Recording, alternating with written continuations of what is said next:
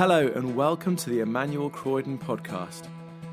At Emmanuel Croydon, we exist to be a community drawn together by our desire to know and follow Jesus. We long to become disciples of Jesus who are equipped to serve him in the whole of life, transforming families, communities and workplaces as we love God with heart, mind, soul and strength. We hope you enjoy this week's talk from the morning services. Thank you for joining us today. Grace and peace to you.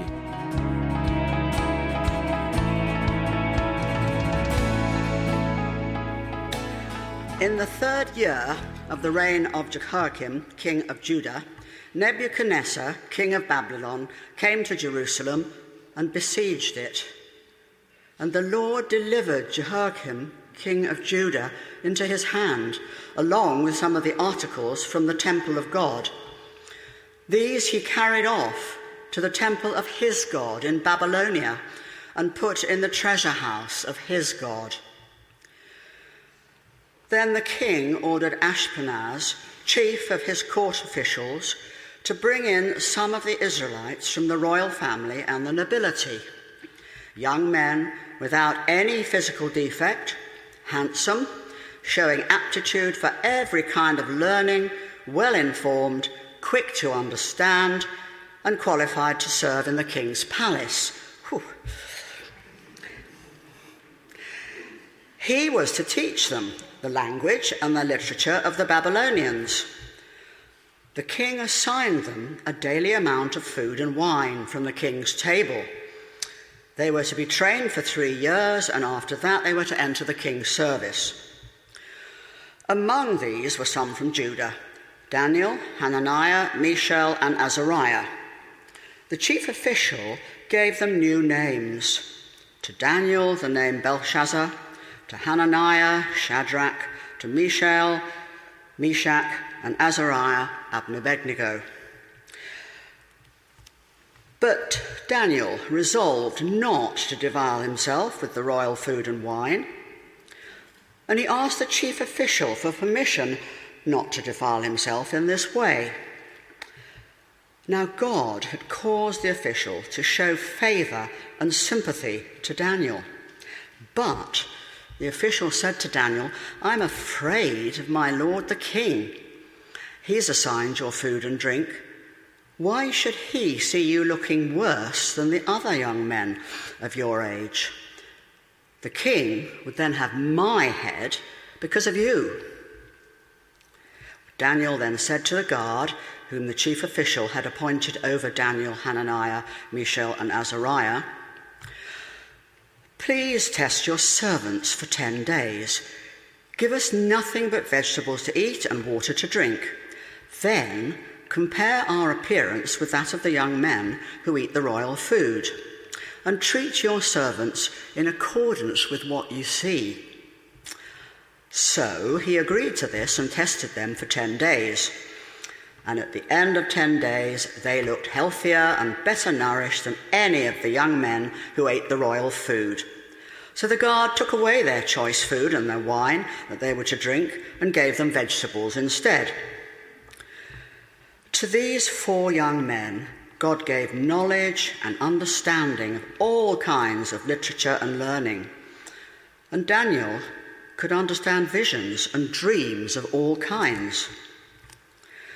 At the end of the time set by the king to bring them in, the chief official presented them to Nebuchadnezzar. The king talked with them, and he found none equal to Daniel, Hananiah, Mishael, and Azariah. So they entered the king's service, and in every matter of wisdom and understanding about which the king questioned them, he found them 10 times better than all the magicians and enchanters in his whole kingdom. And Daniel remained there until the first year of King Cyrus. This is the word of the Lord. Thanks be to God. Thanks so much, Jen, for reading for us. I wonder, have you ever moved from being a fish in a small pond to a small fish in a big pond. There's nothing like observing little children for reminding oneself of the distress of such an experience. So you see them at home, there they are, big fish, small pond, relaxed. They've negotiated the dangers, they know the opportunities. Above all, they have their loving parents always in the background. They have a deep confidence that everything's going to be okay. A confidence that will have them happily refuse to go to bed or try their luck on the sweet jar or boss about a younger sibling. But then you take those same children out into the busy streets. You let them lag behind just a few meters from the pram. You let them get knocked a few times by the knees of a hurried passerby, frightened by a car horn, momentarily transfixed by an angry shout overhead, and very quickly that confidence disappears. Fear, and indeed terror, begins to come over the face that just now bore a cheeky grin. Despair sets in, and that very small fish, and in an impossibly large pond, can only sit down and cry and say, "I want to go home." Sometimes as Christian children, we have a similar experience. Here in church or with Christian friends and family, we feel safe. We feel like God is never too far away, and that gives us confidence. But sometimes it's not so out there. Out there, in the work meeting, in the extended family, back with school friends, at the sports club, in the airport, the business trip. The Christian, it seems, is a very small fish in a very large pond. And not only do we feel like small fish, but so does our church, and possibly even our God. So we hear the angry shouts of an atheist, and it really takes the wind out of us. Out there, we see the constant flow of impressive, powerful, attractive, and spiritually indifferent people. And they seem to be getting on very well in life in general, without God. And they seem to say to us, without words, "You're mad. Just give it up." Well, the book of Daniel was written to a people who knew that feeling so well. It was written to a people in exile. They were asking, how can we live as small Jewish fish in the large pond, or should I say the vast ocean of the Babylonian Empire? And for that reason, I think for us as Christians, it's a supremely relevant book. And my hope and prayer over these few weeks or so as we go through it is that we will be strengthened through it to believe that above all, God still rules. And with that knowledge, that we would endure and press on in a way which brings praise and honor to him. We begin this morning by considering chapter 1, whose basic message is that God still rules. And we'll see firstly how God still rules even where his people don't, and then secondly, how God still rules even when he's not known. But a bit more background as we start, which was filled out for us nicely by Natasha earlier on. Verse 1, in the 3rd year of the reign of Jehoiakim, king of Judah, when Nebuchadnezzar, king of Babylon, came to Jerusalem and besieged it. Verse 2 tells us Nebuchadnezzar had taken with him some of the vessels of the house of God, the temple. He carried off to the temple of his God in Babylonia and put them in the treasure house of his God. So symbolically, Israel's God is now under the control of the gods of Babylon. The God of Babylon owns the stuff of the God of Israel, so it would appear. And then, as we've already seen, there's this final act of great political cunning. The king ordered Ashpenaz, chief of his court officials, to bring into the king's service some of the Israelites from the royal family and the nobility, young man without physical defect, handsome, showing aptitude for every kind of learning and so forth. And they were assigned to be taught by the king. He was to teach them the language and literature of the Babylonians. The king assigned them a daily amount of food and wine from the king's table. They were to be trained for 3 years, and after that, they were to enter the king's service.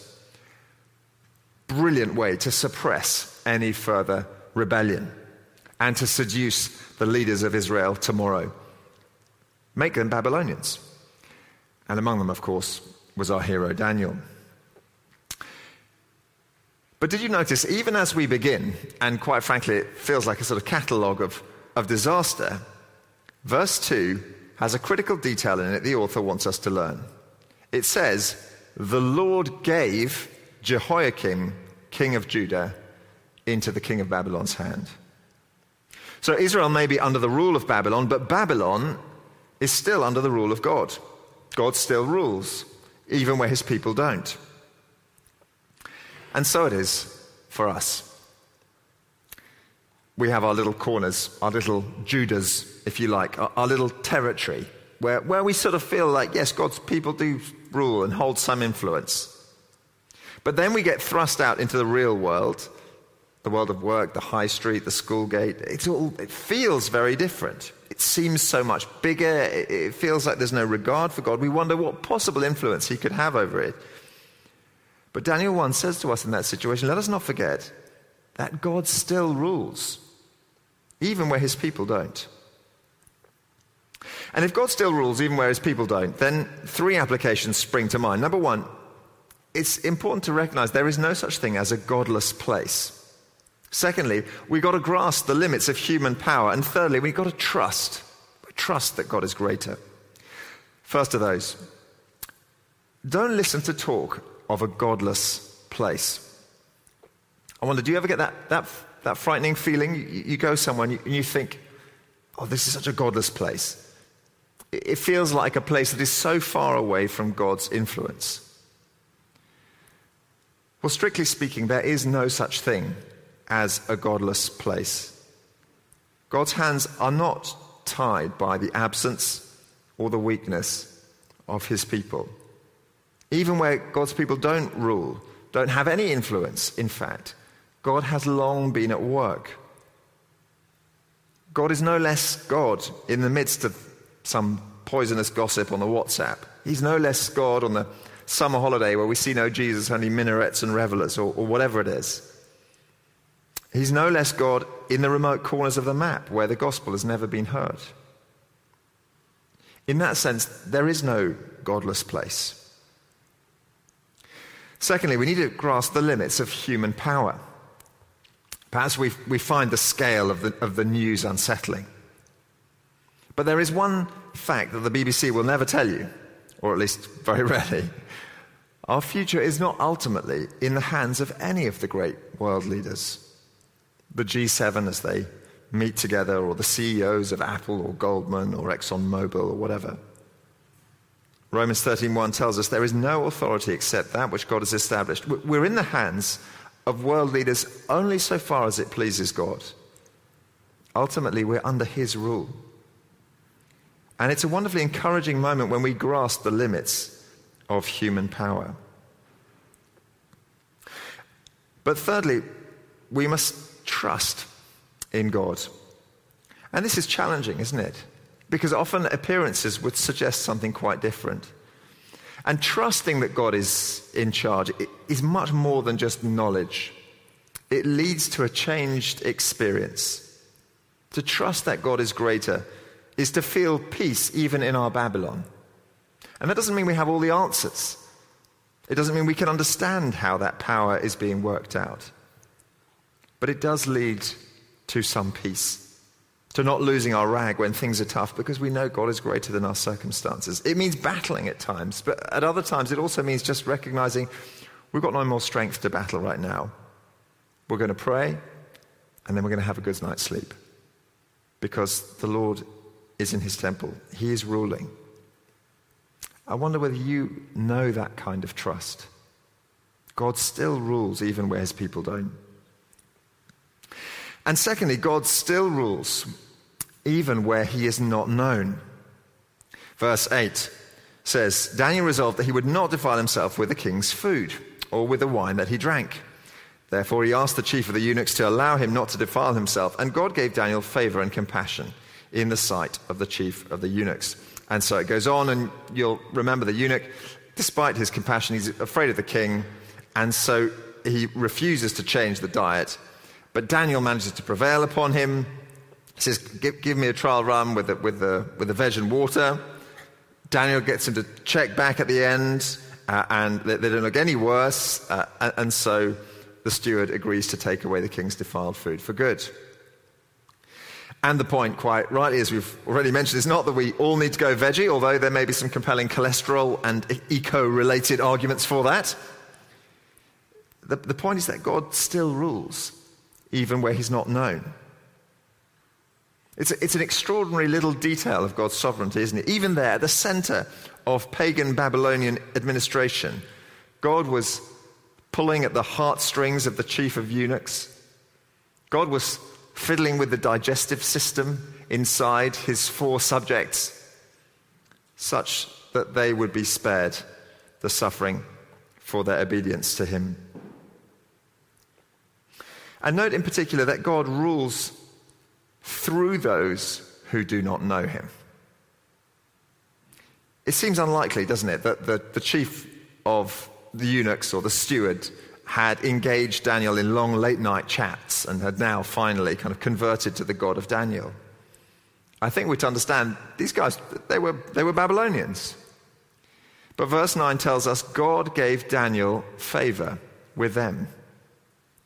So here are these agents of God, basically, doing God's will. God still rules even through those who don't know him. And I think that's important for us to believe on a personal level too. You know, let's say we're doing house improvements and we're about to get done over for something that's not our fault. Or the children's school place is hanging the balance and we've got very little confidence that it's all going to be done fairly. And in those kind of situations we might think, well, look at those people who are in charge around here. I don't trust them. They won't necessarily do the right thing. Does that mean God can't be in there, in the situation, ruling? But our fate is not ultimately in the hands of men and women, but of God. And we need to understand that God can still work through people who don't recognize him. Brother Andrew, who tells this extraordinary story in God's Smuggler of one occasion where he was crossing the border into Yugoslavia, smuggling Bibles. He had a carload of Bibles and tracts, and he was stopped at the border. And his suitcases were opened and searched so that the border guards were eventually staring directly at piles and piles of Christian tracts and Bibles. And yet they stared at them and behaved as if God had closed their eyes and they had seen nothing. And they closed the bags and waved them on. It's an extraordinary moment how God seems to rule, sometimes spectacularly so, even through those who have no recognition of him. However, God rules not just through those who don't know him. He often puts his own people in extraordinary places. Daniel 1:17, to these 4 young men God gave knowledge and understanding of all kinds of literature and learning, and Daniel could understand visions and dreams of all kinds. At the end of the time set by the king to bring them into his service, the chief official presented them to Nebuchadnezzar. I think it's an amazing moment as you've got this great empire of Babylon standing strong over the ancient Near East. And here is God bringing his people in and equipping them to bless. He gives them learning. And we hear of the impact that their learning had. The king talked with them. He found none equal to Daniel, Hananiah, Mishael, and Azariah. So they entered the king's service. Imagine that. Imagine what the other Babylonian lads felt. These interlopers who've just suddenly come in, who are even better than us in our own home territory. In every matter of wisdom and understanding about which the king questioned them, he found them 10 times better than all the magicians and enchanters in his whole kingdom. So, even though these guys have no rights in Babylon, their hands are completely tied, God is still able to use them. 3 lessons from that truth in the life of Daniel. Number 1, God rules through his own people, so hold your nerve. Hold your nerve. There are 2 attractive, but I think ultimately bad solutions to the discomfort that we sometimes feel when we're out in the world. One of those solutions is, as Christians, we just run back and huddle in church and let the rest of the world go its own way. Another bad solution is to minimize the contrast between ourselves and the world. We say, well, we feel so different. Why don't we just kind of be like everyone else and then it won't be so painful? Daniel seems to do neither of these things, but he holds his nerve. It seems Daniel thought quite carefully about when and how he was going to make a stand. I don't know about you, this is pure speculation, but I can't imagine he made it through 3 years of selection procedures, exams, IQ tests, skill assessments, if he bashed every Babylonian that he met around the head with his Bible. I just can't imagine that's how he got to where he was. And I'm guessing that at times he would have worried greatly. Am I compromised? But he held his nerve. And this is a complicated road to tread, which only the Lord can give us the wisdom for. Compromise is constantly knocking.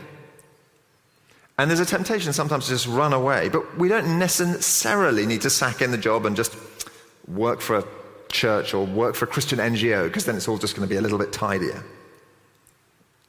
We need to hold our nerve working as Christians in the world.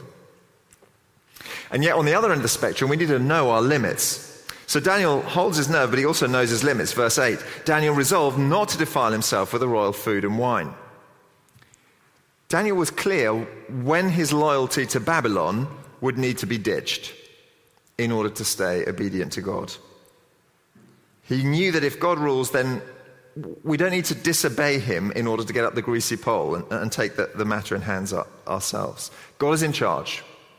So Daniel could say, look, if God wants to act through me, he can do so without me needing to step over my limit as a believer.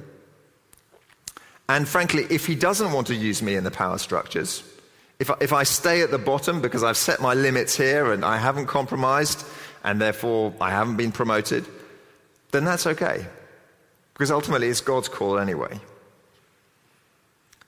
So how does that apply? Well, it's wonderful that there are those who, in this church family as well, deliberately earn way more money than they need, just in order to be able to give a significant portion of it away in Jesus' name.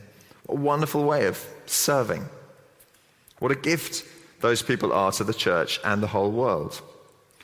But here's the thing that isn't great, is if we end up getting into a mindset like this. I would like to earn money that I can give away for God, but because the world of finance or commerce or private medicine or whatever I'm working in is so cutthroat and godless, I will need to neglect my family and I've got to put my spiritual life on the back burner, otherwise I'm not going to make it in this world, and therefore I can't make the money and therefore I can't serve God.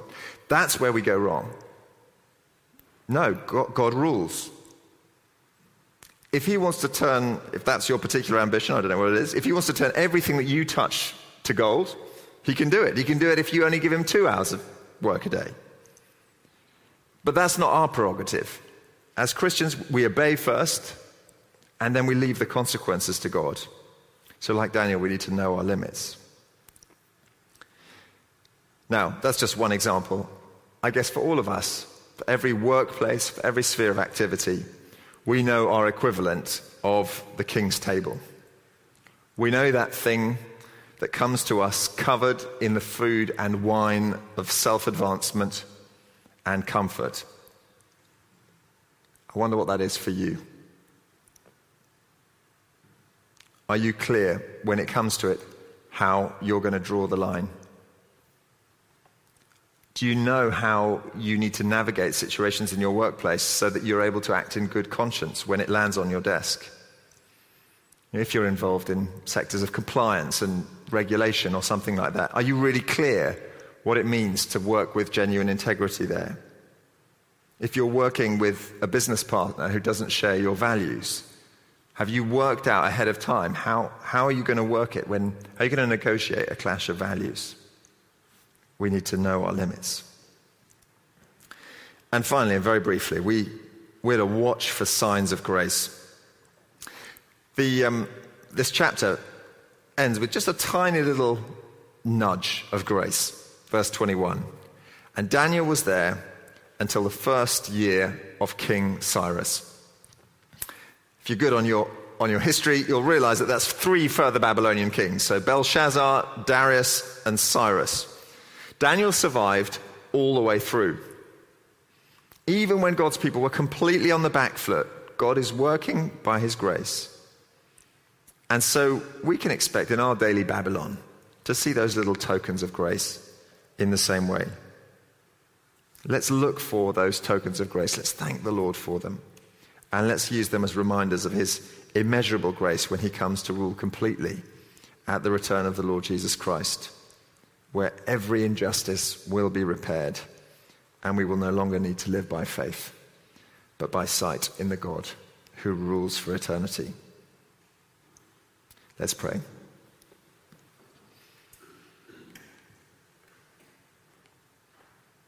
Oh Lord, we thank you that you are the great and sovereign ruler. Lord, sometimes we see that so clearly. Other times we see it only by faith and then dimly. But we pray that we would trust it to be true. And we pray that you would give us those little signs of grace that you are at work, that we might be encouraged to hold our nerve, to know our limits, and to continue to live faithfully for you. We pray all this in Jesus' name. Amen.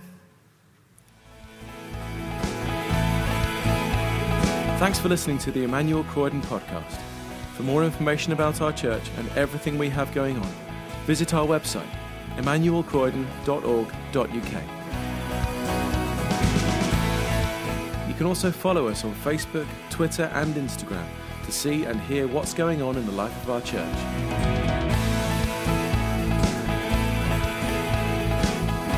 God bless you and have a wonderful week.